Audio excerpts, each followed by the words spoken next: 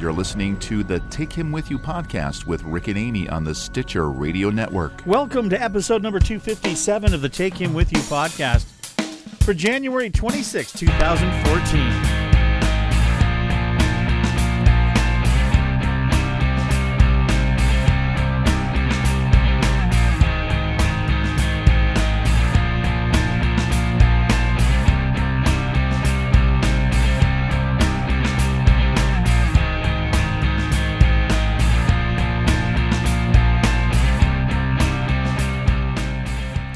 Rick. And I'm Amy. Welcome to the Take Him With You podcast. We're back. We are. At least part of the way back. Part of the way back? Are you not all the way back? Oh, tomorrow's Monday. Already. And I feel like this weekend has flown by. Whoosh. But one thing I really enjoyed about this weekend, besides celebrating my son's birthday 2 days in a row, was that the sun was shining, and even though it was cold, I got to go work out in my garden some. Yeah, we had some sunshine. That was a blast. And that might be why I'm kind of like, tonight, because I've got out and got fresh air and sunshine. That always makes me sleepy at night. Yeah. You know, getting some exercise and fresh air just kind of puts you in the mood for a good night's sleep, I guess. Yeah. Yeah. So what have you been up to, dear? This last week? Yeah. Oh, I did some video editing with a client. Mm-hmm. Been working on some history songs, right? Yeah, I did some history songs. I worked on an album cover and mastering of a CD for a lady that's going to have some CDs duplicated and stuff like that. Worked on some logos and all sorts of other things. So I've been a busy boy this last week again. Yeah. And then I got to help make a flower box for my studio window. Yeah, so we can plant some flowers in there, and I need to get a little thing for my studio so I can open my curtains and have them stay open so I can get light in when I want. Yeah, that is a problem. That would be helpful. In the studio here, so people can understand, we have big, thick... You've got the microphone sticking straight up. Oh. Here, put it towards you. We have big, there you go. thick, they're kind of like packing blankets, those really big, thick blankets that are made for soundproofing studios. Yeah. They've got little grommets to hang them from. And so we have that in your studio, which helps with soundproofing, but they aren't something that you can really look out the window through because they're really, really thick. You can't see anything through them. They don't care. Yeah. I just need to be able to put the curtains back against the side so I can see outside when I want. Yeah. Especially for my flowers I'm going to grow. Yeah. Well, when you're doing graphic work and, non-voice work, you can have them I close them open. when I do the voice work so you don't hear outside. Mm-hmm. Or at least a little less. Yeah. Well, now that we had a bunch of kids in the neighborhood that moved away. Uh-huh. And so now it's not nearly as noisy. Oh, my gosh. It was so noisy before compared to now. We have 5 houses on our lane, and right now one has a little kid and the rest there's don't only one, have anybody. and that's 2 houses away that have one child. So it's a lot less noisy than it had been. Yeah. Because we used to have, neighbors that had 5 little kids that felt like they needed to live at our house and eat our food so we battle visit with us all the time. Yeah, the biggest thing that we battle with is now lawnmowers and leaf blowers. Yeah, we do have a We neighbor. got an occasional hooting owl. Yeah, and they're a different kind of And owl. some They're crows. like a woo, woo, woo, Are you gonna really do this woo. right here? Believe me, they're a different hoot, and they go all through the day, which is really weird because I thought owls only did it at night. No, I don't know if But they're an owl or a bird or something. I don't know, but There's they some make lots of kinda- noises. So if someone out there is a bird person, what kind of bird goes woo, woo, woo, woo, woo, woo? I'm serious. My mom has some in her neighborhood. Welcome to too. Call of the Wild with Amy Moyer and her specific bird calling calls. I do my mom's yard work too, and whenever I'm out working on her, She does her mom's yard work. and I hear the same birds out by her house too. But I've never seen them, but we always hear them. We hear them at our house, and we hear them at my mom's house. Yeah, sometimes I have to run outside and scream and yell, and then I come back in and they get quiet. So then I come back in and start working, and then as soon as I get to a quiet part, all of a sudden they start up again. Should I make the sound again? No. Okay. But they do.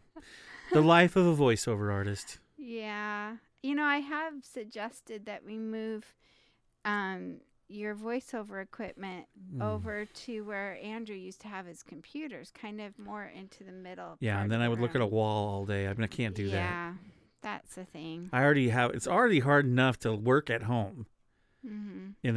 in my studio here. At least it's a separate room from the house. Some people say you're living the dream. I know, and I am, and I'm not complaining. I'm just saying that if I'm going to live in the studio work in the studio here at home, I'm going to have a window. Yeah. Because I want to be able to see. Well, we have kind of an interesting issue because I drive all week long, and so on the weekends I want to stay home, and you work at home all week, so on the weekends you'd like to go somewhere. Well, I like to, yeah. So it's challenging. That's what marriage is like. They have to know this. She kicked me out of the kitchen today. Oh, well, it was because he threw a little fit and kicked me out of the kitchen. He offered to do some prep work for me. I was making spaghetti, and I had to make two kinds because 2 of our kids are vegan. So I was making spaghetti and meatballs in one pot and a vegan spaghetti sauce in another. And so he offered to chop the vegetables for me because I was still doing some housework and things. So he brings his iPad in there and was watching A Fistful of Data's episode from Star Trek where what's wrong with that? The computer interfaces with There's nothing Data wrong with that. And the holodeck turns into, all the characters turn into Data. Do you like that episode? For Star Trek, it's not bad. But then... Do you know that I actually took that show and made it into a parody song? I'm sure you did, which we're not going to go into now. Because after watching that episode, then Rick starts in with this other one where I think it was like mining robots, and they find out they're kind of sentient. Kind of? Okay. Mm-hmm. And they start killing people.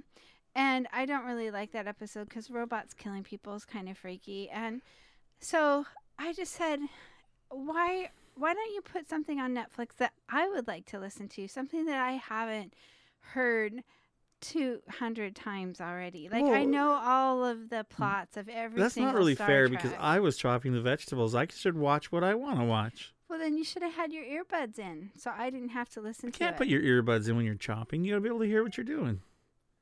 You could do one ear. I'd put one ear One in. ear? No, it's got to be in stereo if you're going to have your earphones in. When I'm working, I listen to... And you... And okay, I usually yeah, I only know have that. one in. Yeah, it doesn't so work that for I me. can hear if someone comes in. And She kicked me out of the kitchen. Well, I didn't totally after kick throwing you, something on the but floor. No, I threw You did too. a plastic bottle towards a garbage can. In the recycling. Yeah. So, but I was just like, oh, I'm just tired of Star Trek. I don't can't believe you're mind- saying that. I don't mind if it's a new one that I haven't seen at Well, least this a was dozen Fistful times. of Datas was a great episode. Do you have it all queued up? And here's the song that I wrote about it. You have it To queued Charlie up, Daniels huh? Band, The Devil Went Down to Georgia. Oh, great. This one's called When Geordi Was Linked Up with Data. Captain, we'd like your permission to take the engineering computer offline for a couple of hours. We're working on a new interface that would allow data to act as an emergency backup in the event of a ship-wide systems failure. In theory, my neural network should be able to sustain key systems until primary control is restored. When Data was linked up by Geordi, they were looking for a backup live. He would be used neural network fused, a fancy space hard drive. When Worf barges into the captain's room and tries to make it work a lot, and the captain puts down his flute and says, Worf, let me tell you what. It's time for a vacation, and I know you need one too. So stop your work, quit being a jerk. Boy, don't make me order you. Now you work hard like a warrior boy, but you live with someone else too. I bet a fella not old against your code wants to spend some time with you. The boy said, I've got it all planned out. With Barkley, it might be a wreck. Let's see who we arrest in the ancient West on the Enterprise holodeck. Data link your neural net and Geordi tell Picard. The system has been overloaded, data's thinking bizarre. And if we turn the holodeck off before the story's done, then we lose the father and the son.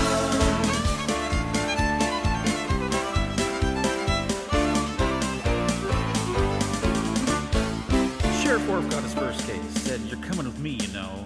And Eli knew what he's gonna do. Said, said, "Better let me go." He smirked at them in his jail cell and said with an evil hiss, "My pa'll be joined by a band of thugs, and they'll all sound something like this."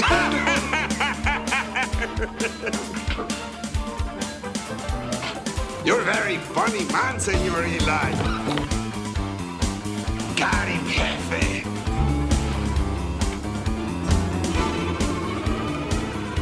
Where's my boy? I'm not supposed to be kidnapped now. Computer freeze program. You want us to kill him, Senor Frank? No. He's more valuable to us.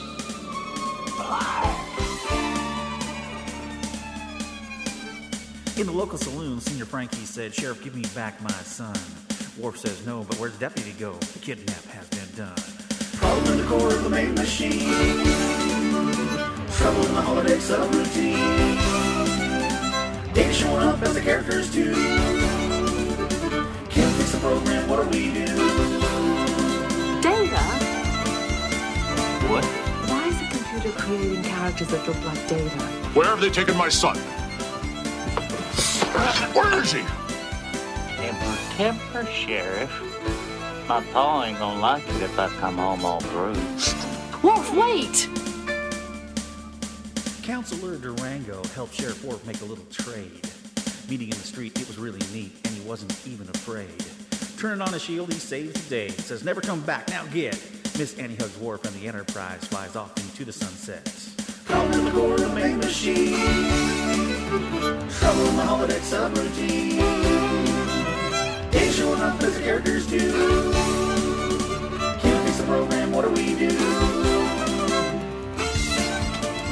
We have to remember, even though the holodeck safeguards may be off, this is still a program. If we can just get to the end of this story the way it was designed to play out, the program will automatically terminate. You're right. Vamoose, you little varmint. Yeehaw! Yeah. Country music at its finest with Star Trek lyrics. Mm-hmm. Yes, indeed. I don't have one about the exocoms and the fine. the robot little things. That's fine.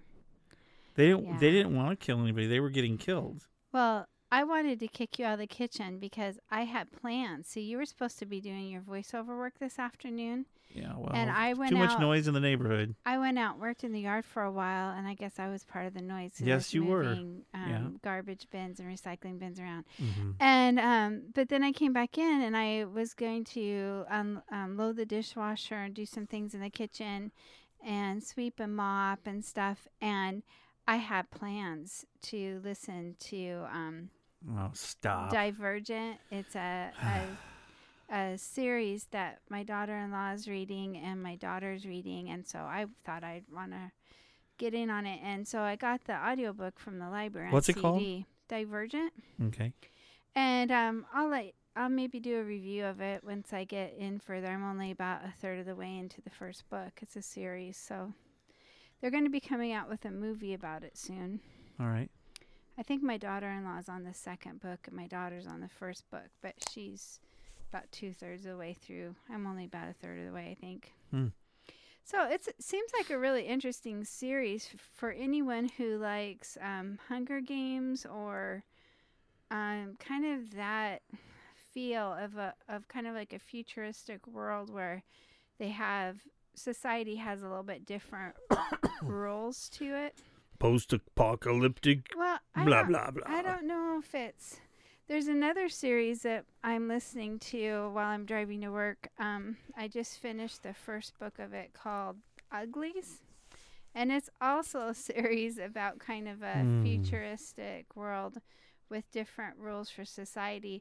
Like the Uglies book, everyone in the cities has to get plastic surgery when they turn like 16 or 17 or something. They all get made pretty, and they all have this idea of what looks pretty. It sounded kind of creepy to me, like one of those brat dolls where they have big lips and big eyes, and they all, I don't know, seems kind of weird, but they make them their skin perfect and they do all this stuff. So they basically make them into anime characters. I guess it's really strange. But the thing is, do their lips move with how they talk though? Yeah, but there are some people that rebel and run away because they don't want to be part of that system. Okay. So, and the same way with, I don't know, this Divergent, it has a different system that's set up where there's different kind of cliques of people, and you have to choose what clique you're in. But every once in a while, you have someone that's divergent, and they don't really fit into a certain clique. Okay. And the main character is one of these people. She chose to be in this one group of people, right, and is going through initiation at this point that I'm reading in. But she's someone that actually has strengths in several different areas, which is uncommon. So usually you have someone that is very black and white, and that's one clique. And you have someone that's a real peaceful, serving kind of person that like wants to help the poor and is very reserved but caring at the same time, selfless. Okay. And you have kind of more of a militaristic, very courageous clique. Then there's a very intellectual clique. And it's not just a clique, it's like a whole branch of society. You join their kind of class. An intellectual class, kind of a warrior class. What is this in now? That one is the one I'm listening to right now called Divergent, and it's going to be made into a movie. Are you sure it's not Divergence? Divergence? I don't know. I'm not sure. It's in the kitchen. But they're making it into a movie soon, and it's a youth fiction, young adult fiction, not for teenagers, but it's pretty interesting, pretty good. Okay. I've kind of got into reading or listening to different series that my daughter's in, so we can kind of talk about them, and we enjoy that. Kind of our own little book club. And my daughter-in-law's a big reader too. Actually, both my daughter-in-laws like to read, but so it's kind of fun. Okay. Yeah, kind of. I've always been kind of a geeky book person. So what else did you do this week? Worked. Okay. I went to the Y once. Went swimming.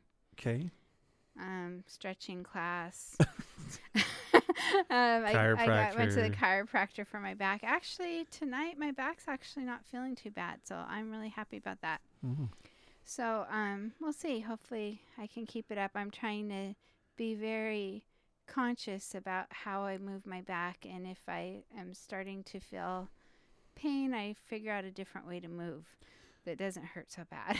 And I bought you a bottle of Geritol.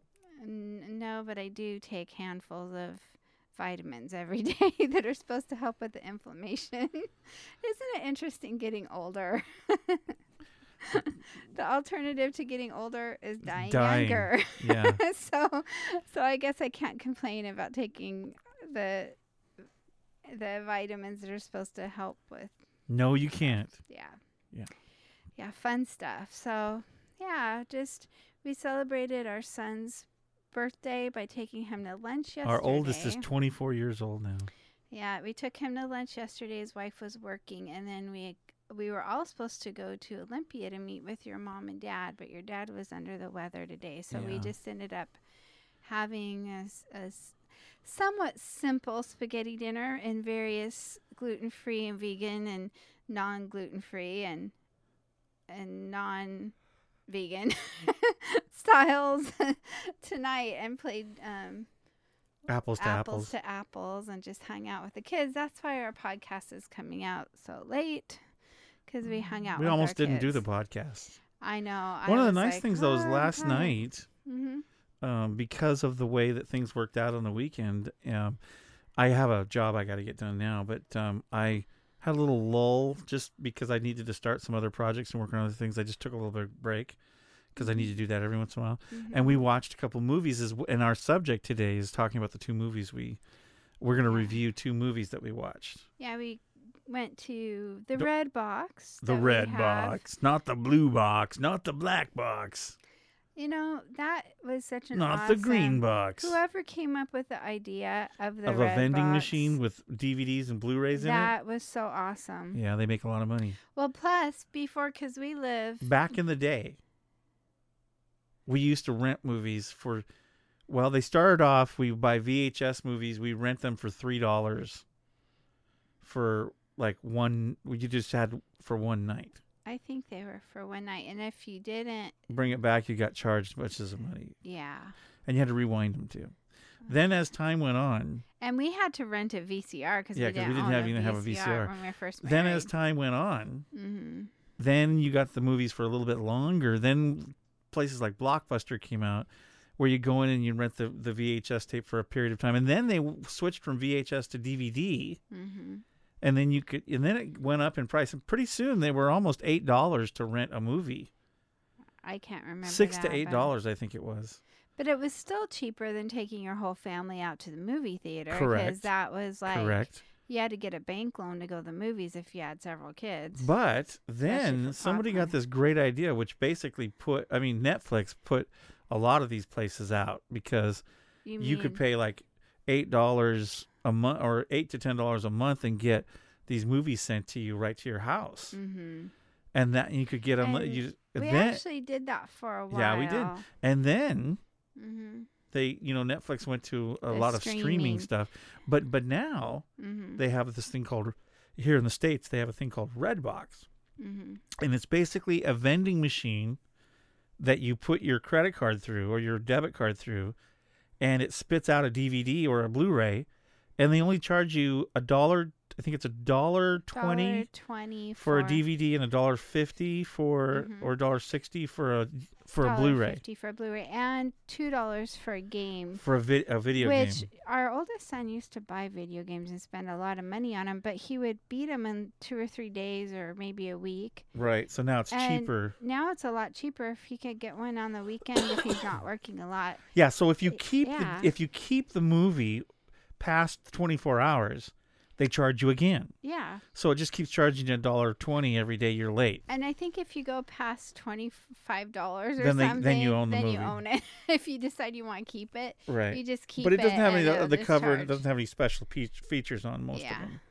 But whoever came up with that idea was really brilliant smart. because now we can rent a movie, and even if we don't get a chance to watch it, we can keep it for a couple of days until we give it back, and it's a lot cheaper. Yeah. But and they don't have all the movies. You didn't even say my favorite part. What's your favorite part? It's at 7-Eleven. It's at 7-Eleven, which is only like 1.5 miles, 2 miles from our house. Yeah. Where before we had to drive 10 minutes either to, probably to Aberdeen or to Montesano. 15 minutes. We're halfway in between two towns. Right.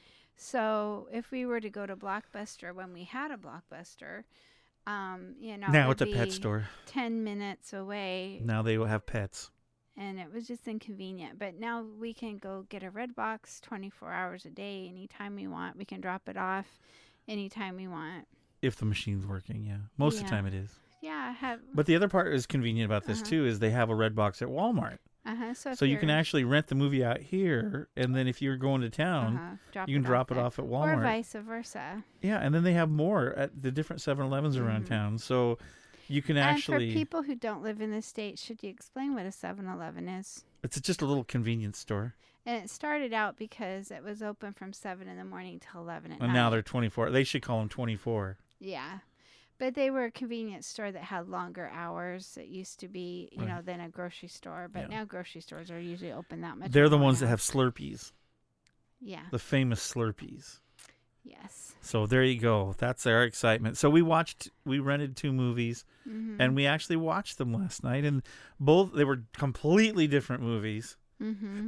But they're different than we usually watch, but they were really well made. I mean, they weren't necessarily family films. I wanted to watch The Lone Ranger, but they were out. Yeah. Well, we'll talk about the movies. Would I recommend them for small children? Probably not. We're not talking with them about it yet. But we'll talk about it. Wait, we'll be back, and we're going to talk about the movies Captain Phillips and The Butler. Okay. You just yawned. I did. Stick around. We'll be right back to talk about those movies if you care to listen. Thanks, everybody.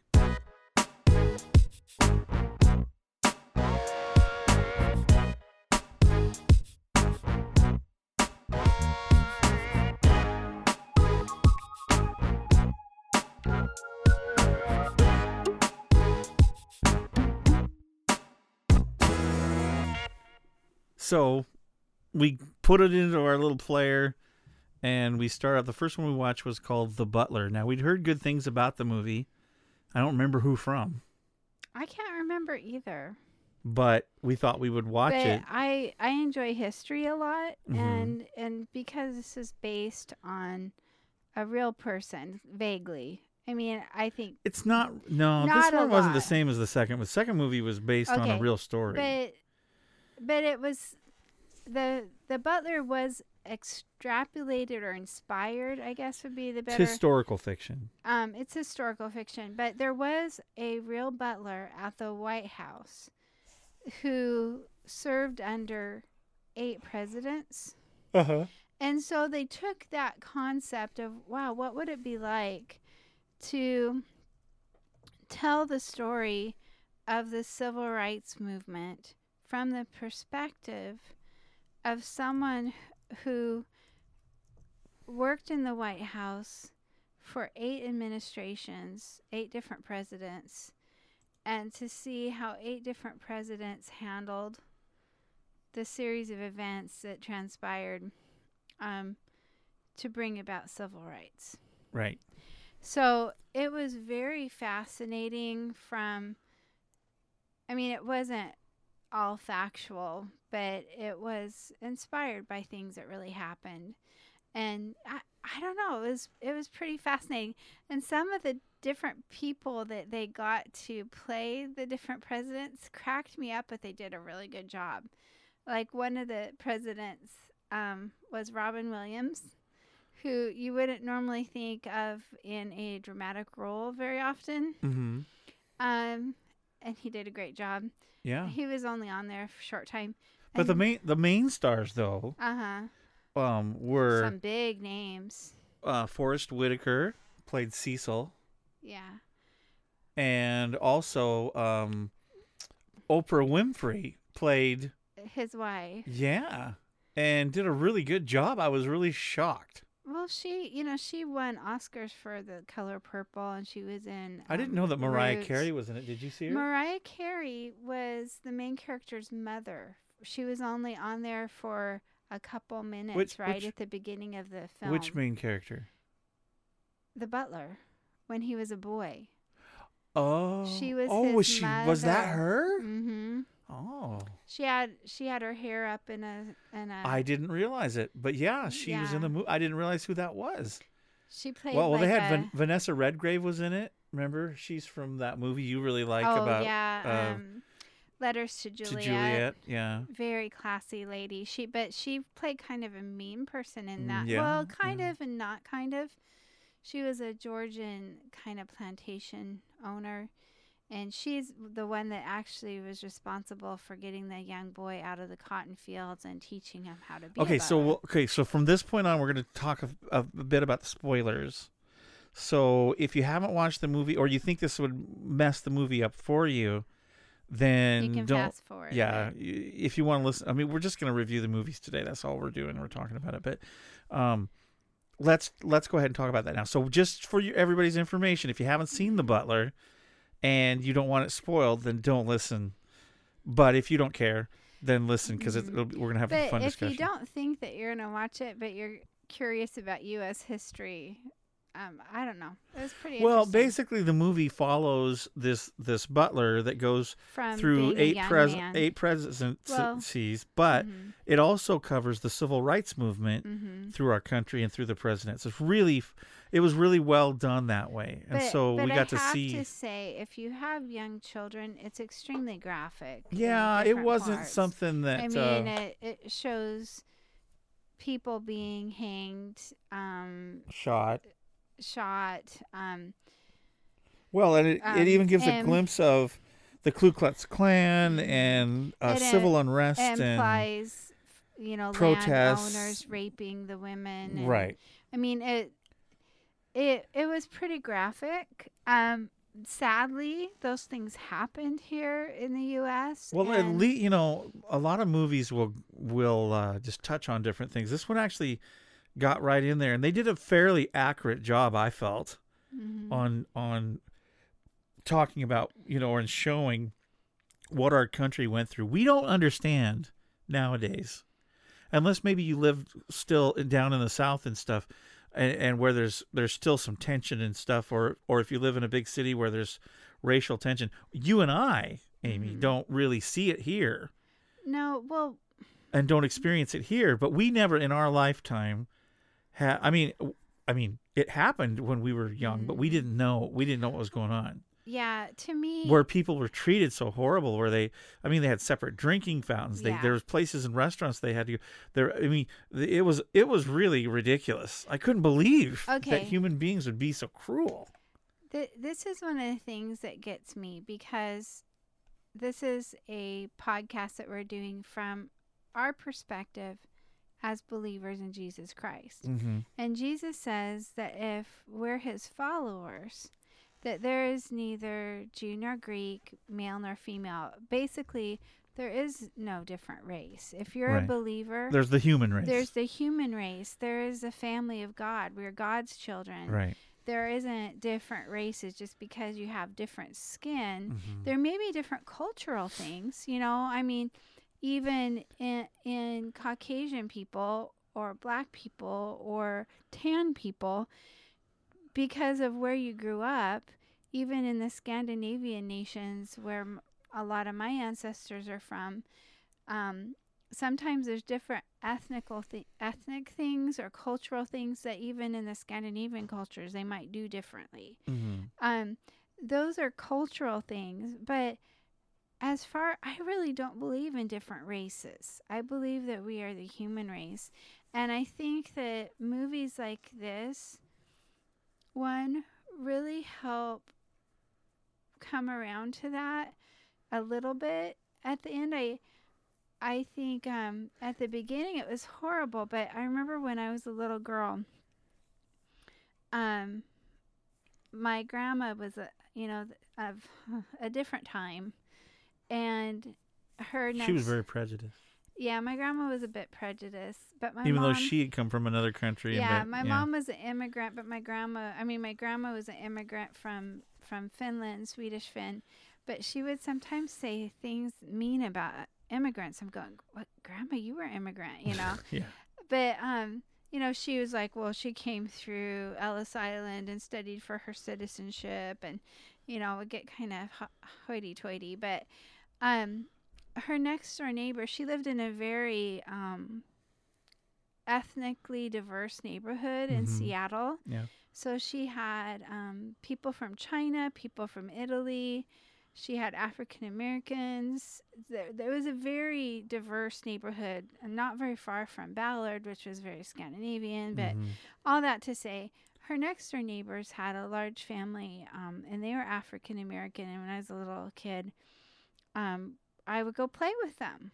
My brother and I would ride bikes and play with the kids. And my grandma, I remember her saying, "You're letting them play with us."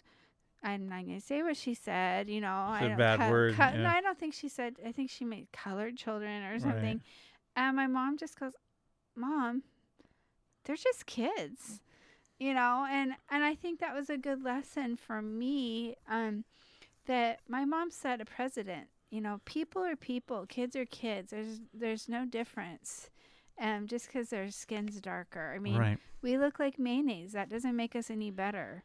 That's all right. We're the Moyer McNay clan. It just means that we glow in the dark. That's right, we do. But we're best foods. My side of the family have been really blessed because my brothers have adopted 5 kids. Yeah. 2 from the Philippines and 3 from Brazil, with different ethnic backgrounds, and we finally get some color in our family. It's nice. But kids are kids. Yeah. But anyway, at the beginning of this movie, it started out in Georgia, and it definitely was not that way. It was definitely the sad. white people had all the power, Yeah. And the black people were treated like animals, and it was horrid. It was just horrible. So the beginning of the movie is quite graphic and very disheartening and hard. But as it goes, what happens is we follow this kid who basically loses his family to the slave owners, and we follow this kid as he grows up, and then when he becomes a servant and does all these different things. Anyway, he gets a job at the White House. Long story. As a butler. Yeah, we're going to just go through it quickly there. But gets a job at the White House, and we watch their son, again, historical fiction. Their son joins the Freedom Train in the Civil Rights Movement and then becomes a Black Panther. And so we get to see these different things and how the family is torn apart inside over different things. One of the sons goes to Vietnam.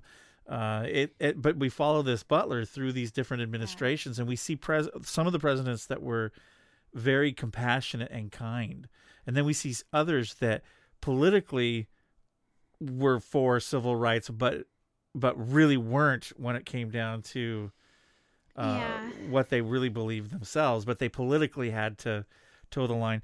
And then we saw all the things, how the black staff, the African American staff at the White House was paid less than their counterparts, 40% less or something than. And we get to see it. That went all the way up until Nixon.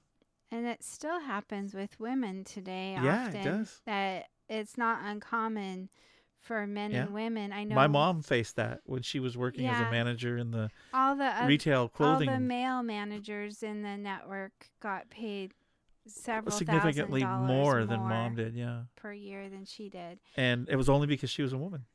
And she did, great job, and but did well for that company. I know this is off subject, but I mentioned about some of the different people that played the presidents. Yeah.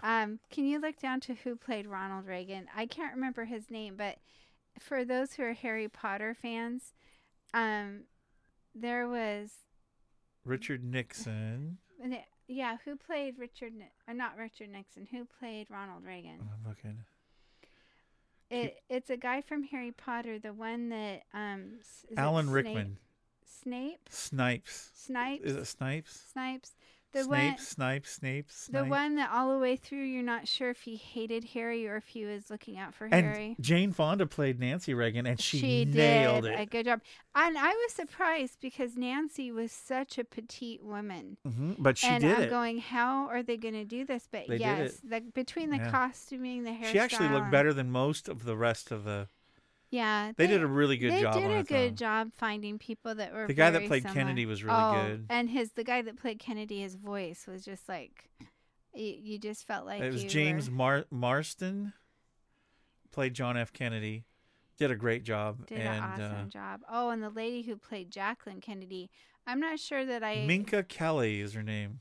That was a pretty poignant scene. Oh, when the butler was trying to see what he could do to help her, and she was covered in Kennedy's blood, and she refused to change her clothes because she wanted people to see what they had done to her husband. It was just pretty. I mean, she obviously was kind of in shock at that point. Yeah. And she just but yeah, it was, I think that for adults who can handle the graphic nature of it, it was a powerful movie. Yeah, it was. And it reminds us, it brings up some things about passive resistance and Gandhi, and there's some scenes at church, and pastors sharing, and there's aspects of faith throughout the movie, not really pushy. It definitely was not a religious movie, even though there are aspects of faith. Well, they wouldn't. I remember them being in church and stuff like that a couple of times, but it was more of a cultural thing than a religious. Yeah, but I think just the dignity that the butler had, that he kept going through all those years of being treated basically like an invisible person. And every once in a while, you would see one of the presidents give him a gift. Right. Or, someone saying, John wanted you to have this tie. Right. And this other president gave him a tie clip. And so every once in a while, he wasn't invisible. And Boy, there's a ton of people. They would ask him, what he thought about things. And at first, when he was hired, they said, you're not to be political, you're to be invisible. And it was John Cusack that played Richard Nixon. Yeah. Great job. He did He didn't look like him. No. But he played a great Nixon. He did a good job on it. Yeah. Yeah. I think it was hard. Robin Williams, I was shocked that he played Dwight D. Eisenhower. But he did a pretty good job, too. He really did. I was like, Yeah. Yeah, they had a very full cast, and it was interesting. I feel for the screenwriters on this because basically they had to do like 9 mini movies because they covered the different eras, different presidential eras, but wouldn't you say that by the end of the movie they followed it all the way up to where Barack Obama became president, and it was just a real moving, touching story of how far we've come. And it was really interesting. And I think, for history wise, I think everybody should see it. Well, and even though I really haven't had to deal with the race issue, being a woman, I've read a lot of books about different periods of our history here in the U.S. when women didn't have the right to vote. Actually, I believe black males, African American males, had the right to vote before women did. I don't know. I have to look that up, but women have often been considered second-class citizens. And my great-grandmother, she was a stay-at-home mom, a farmer's wife, basically a homesteader's wife, had 9 children. She wouldn't be what you would consider a feminist by any means. And yet she was what they would call a temperance union woman and wanted women to get the right to vote because when she was a young woman, women didn't have the right really to own property. It was very rare for women to own property. Yeah. It was very rare for women to have any say what happened to any money that came into the family. Even if they earned it, their husbands could go off and drink and carouse and gamble and spend all the money and they wouldn't have money to feed their children. They were just basically domestic slaves and had no rights. And so it was, in my family history, that was something that, was very important to my grandmother, that she wanted to work for a better country for her children, that her daughters would have more. Oh my, we're missing one. All the pets have come into the room where we're podcasting. 2 of them are on the recliner behind our podcasting area. One's on the floor, but we're missing our 4th pet. Probably on our bed. Miles. Yeah. Well, okay, so the movie was for me, it was surprisingly good. I didn't know what to expect, and I didn't know if I would like it or not. But I actually enjoyed the movie. It was educational, it was touching, and it also was a great reminder of where we've come from and how we don't want to go there again. Yeah. So it was a fascinating movie. So I highly recommend it. I mean, it's got some rough parts in it, but for as an adult, I highly recommend watching it. And I'm sure there were parts that weren't as accurate as they could be, but I thought it was a good movie. Well, and I think it's interesting too that not sci-fi, but for the most part, they should have some space aliens on it. There were some violent aspects to it. But I think I think films like this are good to make us think about today. Who are we marginalizing? Who are we not giving value to? Yeah. Are we living a compassionate lifestyle where we treat people with honor and respect? Yeah.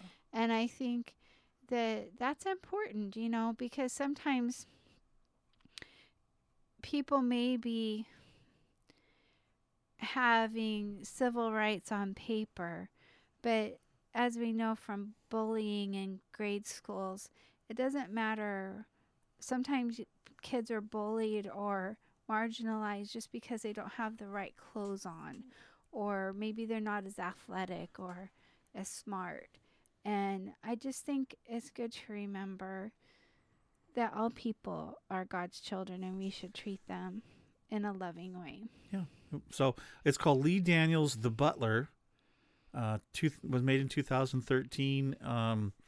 It was directed by Lee Daniels. He also wrote it. No, it was written by Danny Strong, but directed by Lee Daniels.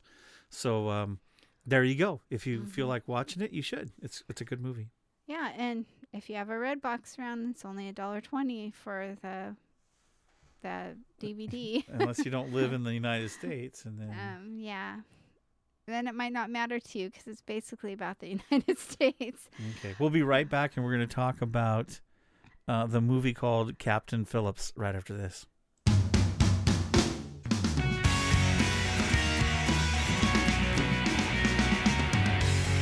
Okay, switching gears now, we watched a completely different type of movie.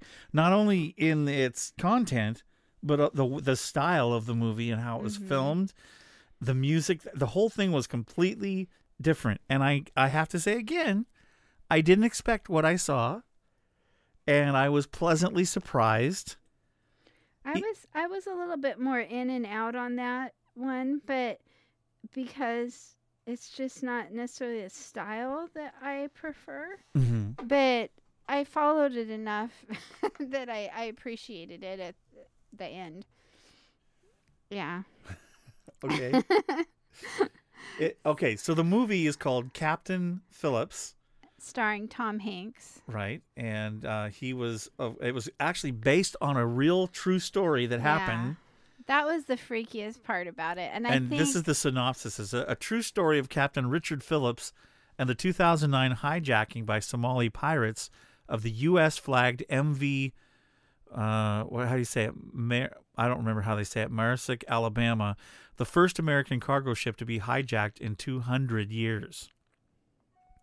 Directed by Paul Greengrass, and the writers for the screenplay, I guess, was Billy Ray. Richard Phillips, of course. It was based on the book that he wrote called A Captain's Duty, Somali Pirates, Navy SEALs, and Dangerous Days at Sea. So, starred Tom Hanks, Barkhad Abdi, Barkhad Abdirahman, I can't even say his name, and several others. But, wow, what a movie. I didn't expect it. I thought it was going to be...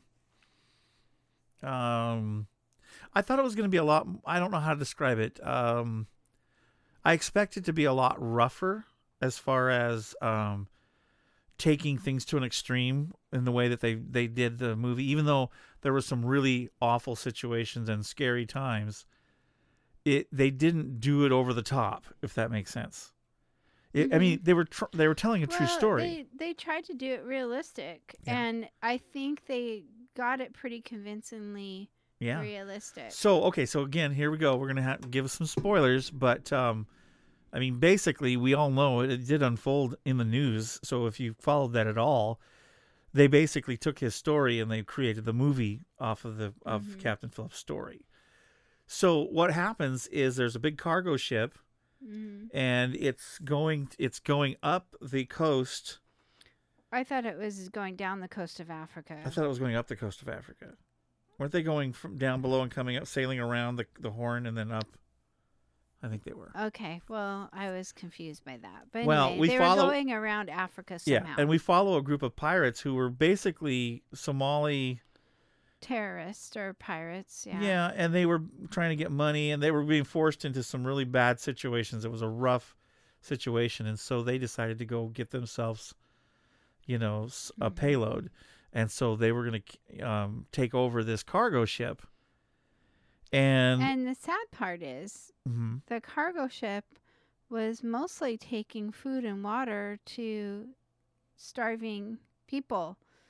And so most of the cargo was relief supplies.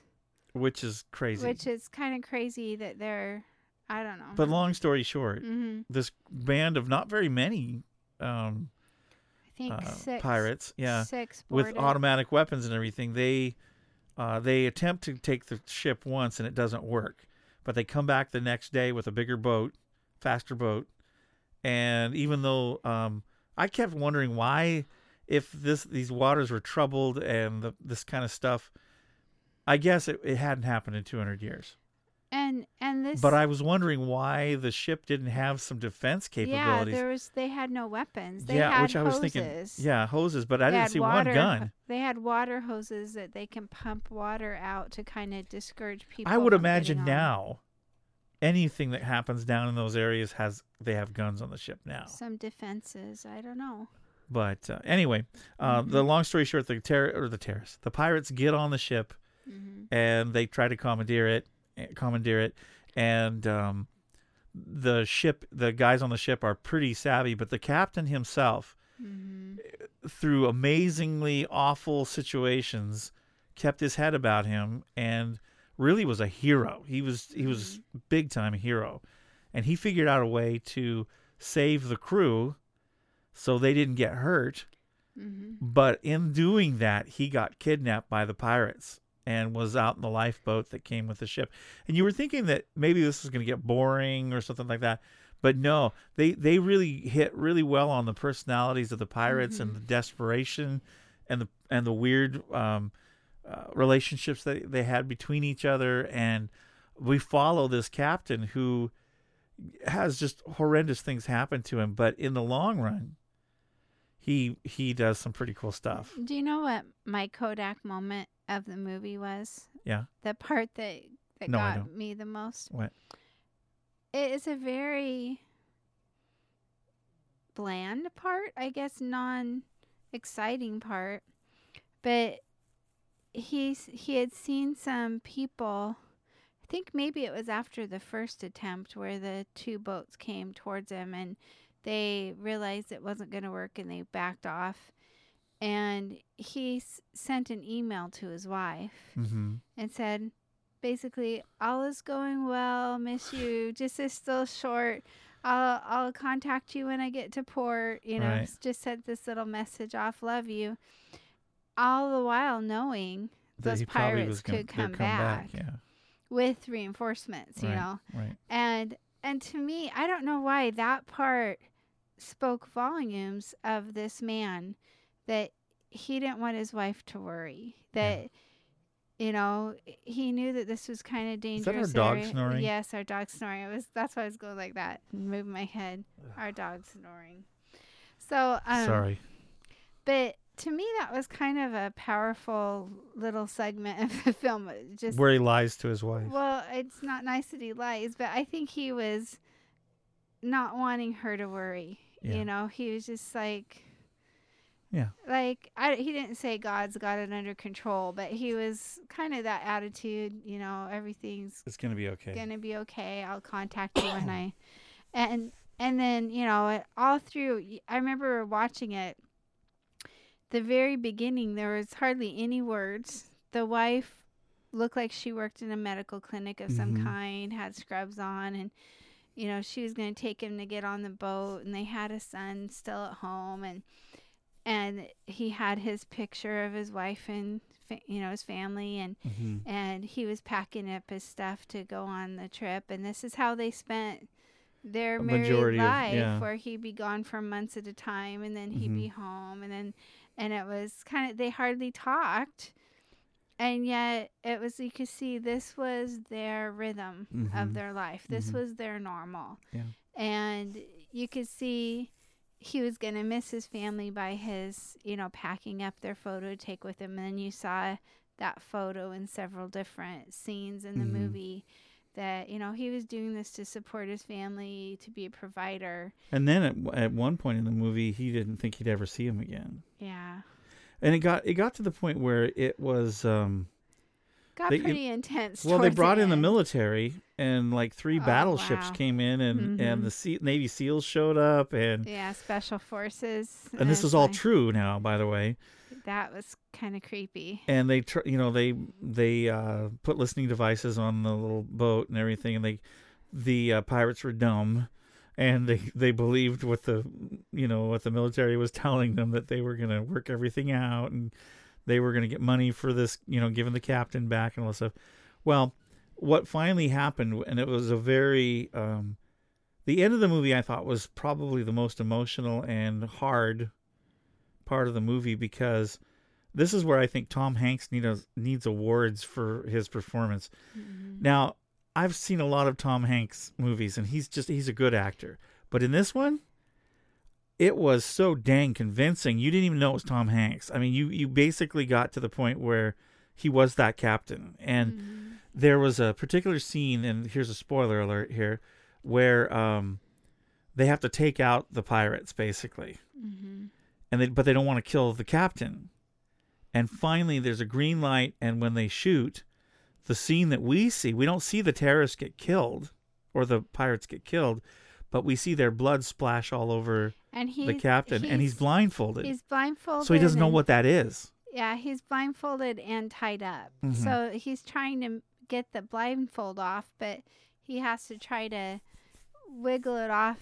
But all the meanwhile, he's got blood from these blood pirates all over him. him. And so then they come and they grab a hold of him, and we don't know unless you've been through a tragic situation, you don't know what it's like. Well, and he had been beaten at that point. Right. And so he was in shock when they came and got him, and they got him back to the ship, to the battleship, and they got him down to the infirmary, and he's not talking a whole lot right now because he's in shock.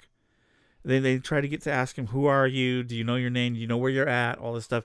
And he kind of answers them loosely, but he's not he's in a daze. He can hardly talk because he's in shock. So they get him down to sick bay or to the infirmary, and they cut his shirt off, because they're going to check him and everything. And they're trying to talk to him and ask him questions. And they're trying to talk to him. And he reacted like you would think somebody that had been through something like that would react, just horrified. But he did it in such a way that it was riveting. Yeah. And I mean, you could see the professionals trying to help him, the doctors trying to help him and everything and talking him through stuff. But you saw the anguish and the shock and the all of that go on in his face and his emotions. Now, I was blown away. Didn't you do a little research and read somewhere that in real life, the real Captain Phillips actually kind of lost his memory of that end part? Yeah, I don't know who you were talking about, but I guess the part that he didn't remember because of the shock and everything. He actually didn't remember from the point that they shot the guys until he was in the sick bay and everything. So yeah, he might have kind of blacked out a little bit or something. Well, I think whatever it is in the human being that blocks that kind of stuff out. They stopped giving him water. They stopped feeding him, so he's probably dehydrated, and it was hot. And but of course, they have everything documented on what they could hear what was going on inside the place. And anyway, so we saw this guy who basically was a hero. Yeah, he did all that to save his crew, even knowing that he's probably going to be killed. Yeah, but they did rescue him. And what I was surprised at, now if I had gone through something like that, I would have changed careers. I would never do that again. I just wouldn't do it. But was it 2009, 10, 11? I think 3 years later he was back on the ocean. Now it doesn't say where he was sailing. I wouldn't have gone back to that area, but he did go back to work. Yeah. Doing that, so well, that had been his career. And they had one guy, one of the pirates lived, because they had convinced him to come over to the warship and negotiate, and they convicted him of piracy, and he's serving 33 years in a prison in Indiana, I think. So well, and sadly, he's probably getting the best meals of his life. I know. You know, it's the. I have to say, they portrayed the. It was different than I expected. They portrayed the pirates. It wasn't like a Die Hard movie where the terrorists are these real bad guys that are, you know. It wasn't like that. It wasn't. It was real life. They were convincing, and yet at the same time, you knew. I mean, the actors they got to portray them. Wow, they were good. They were so good, and they looked like starving African men. Yeah, they did a great job at making them look desperate. They did look desperate, and you know, desperate people do desperate things. And I'm not saying that piracy is right at all. No. But I'm saying that when you go to a third world country and you see the starvation, you see the illness and the poverty, you can understand why sometimes people go to the extremes. Do things like that. When our daughter brought back footage of her trip to Africa, and they had been stuck in a giant mud hole with their vehicle because they'd had some torrential rains, just a horrible rainstorm, and they don't have the infrastructure to handle water like we would in most of the United States, even though sometimes we have flooding here too. But they don't have paved roads everywhere, so they were on this road trip that took 4 hours or so to get somewhere, or maybe it was 7. I can't remember. It was this long road trip to go where they're going to be building a school and a church. They got stuck in this giant mud hole, and it was 4 women traveling by themselves, and some of the native men and boys came to help push them out, and they were just so kind and so, you know, thoughtful to help these women out. But looking at them, I just thought their arms and legs were so thin. And, you know, it reminded me when I saw those pirates, the actors they got looked very similar to the young men and stuff that had helped my daughter in Africa get out of that mud hole. And that made me think, you know, whose sons and whose brothers and whose fathers were those people, and you know what pushed them to make such awful decisions in their lives. Desperation. And trying to help their people. Yeah. So I mean, I'm not excusing what they did, but when you see such poverty, that's one thing. You know, I know you went down to Mexico. I don't know how many times. Many. 8, 9, 10 times. Oh, I don't know. I don't think that many times. You went down a lot Just of times. Just a few times. Yeah, it seemed like a lot. Yeah. And you went down to orphanages down there in villages that were very, very poor. Dirt floor shacks, 8 kids in, you know, like one room. I don't know how they lived. Garbage everywhere because they don't have any garbage collection. They didn't even have running water. They just had a bucket, a barrel that they would get water, pay for water, and that would be what they would drink and cook and clean with. And such poverty. And people, when they would get mad about people coming across our borders illegally, I thought, have any of them been in those villages? Probably not. To see the hunger, to see the lack of clean water, so to see the lack of medical care. So the movie really did it did a good job at showing why somebody would do something like that. Yeah. But they did a really good job. So the movie itself really was a movie about sacrifice. Mm-hmm. And even the captain even kind of tried to help one of the pirates because he was just a kid, and his feet were hurt and stuff. But he tried to help him, and that kid tried to help the captain a little bit.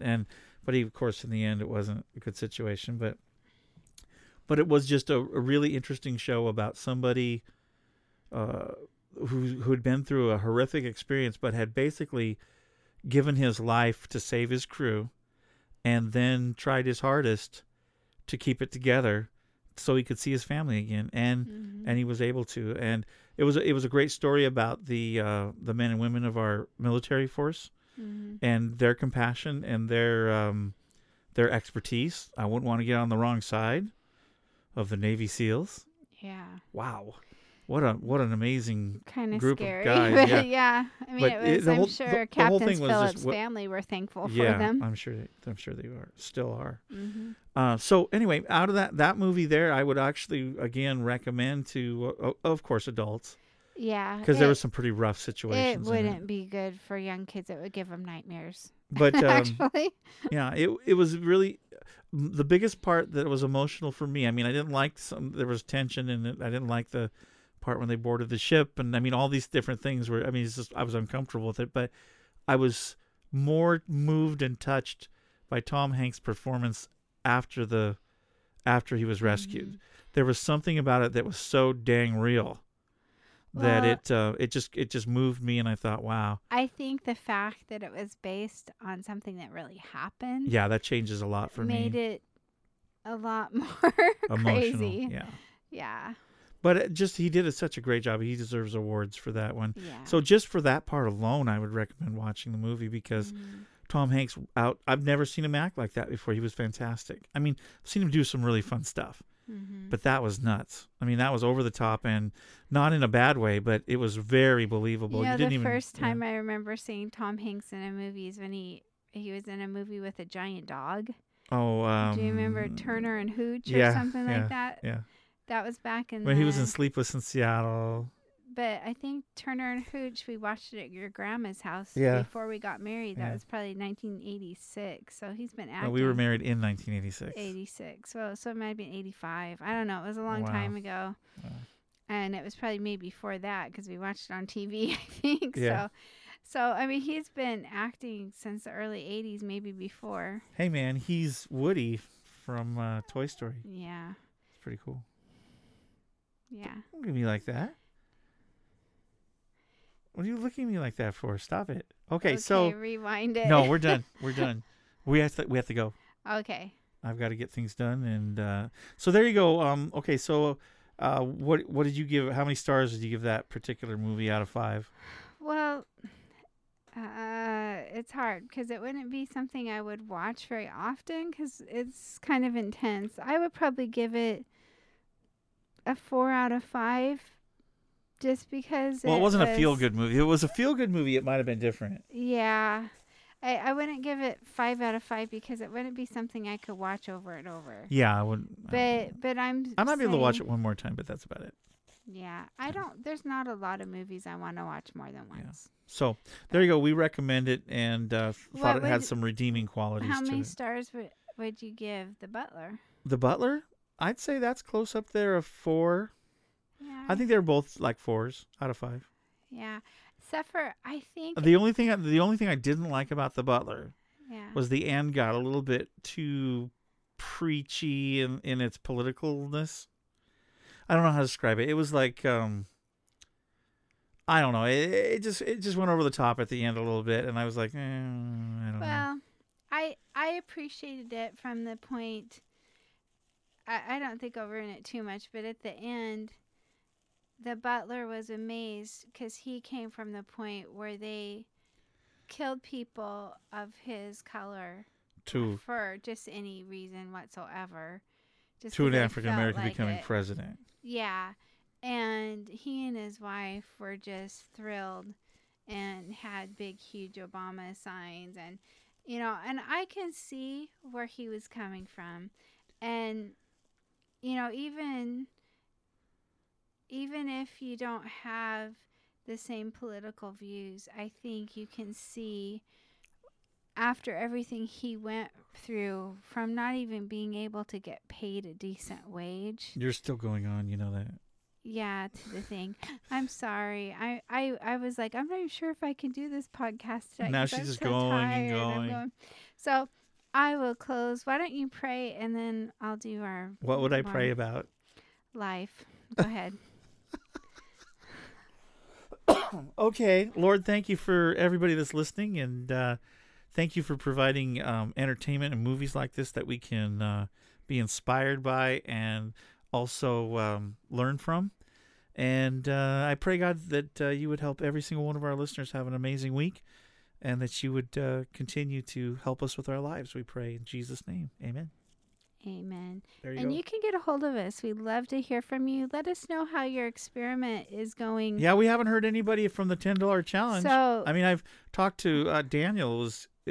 Talked to me a little bit about what he was going to be doing. So everyone, try to do the $10 challenge and then write to us about what happened. You can get a hold of us at rick@takehimwithyou.com or amy@takehimwithyou.com, or find us on Facebook. Yeah, Facebook.com/rick.moyer or Facebook.com/amy.moyer. This has been a Moyer Multimedia LLC production, copyright 2014. We'd love to hear from you, and have a great week. Yeah, have an awesome one. See you at the movies.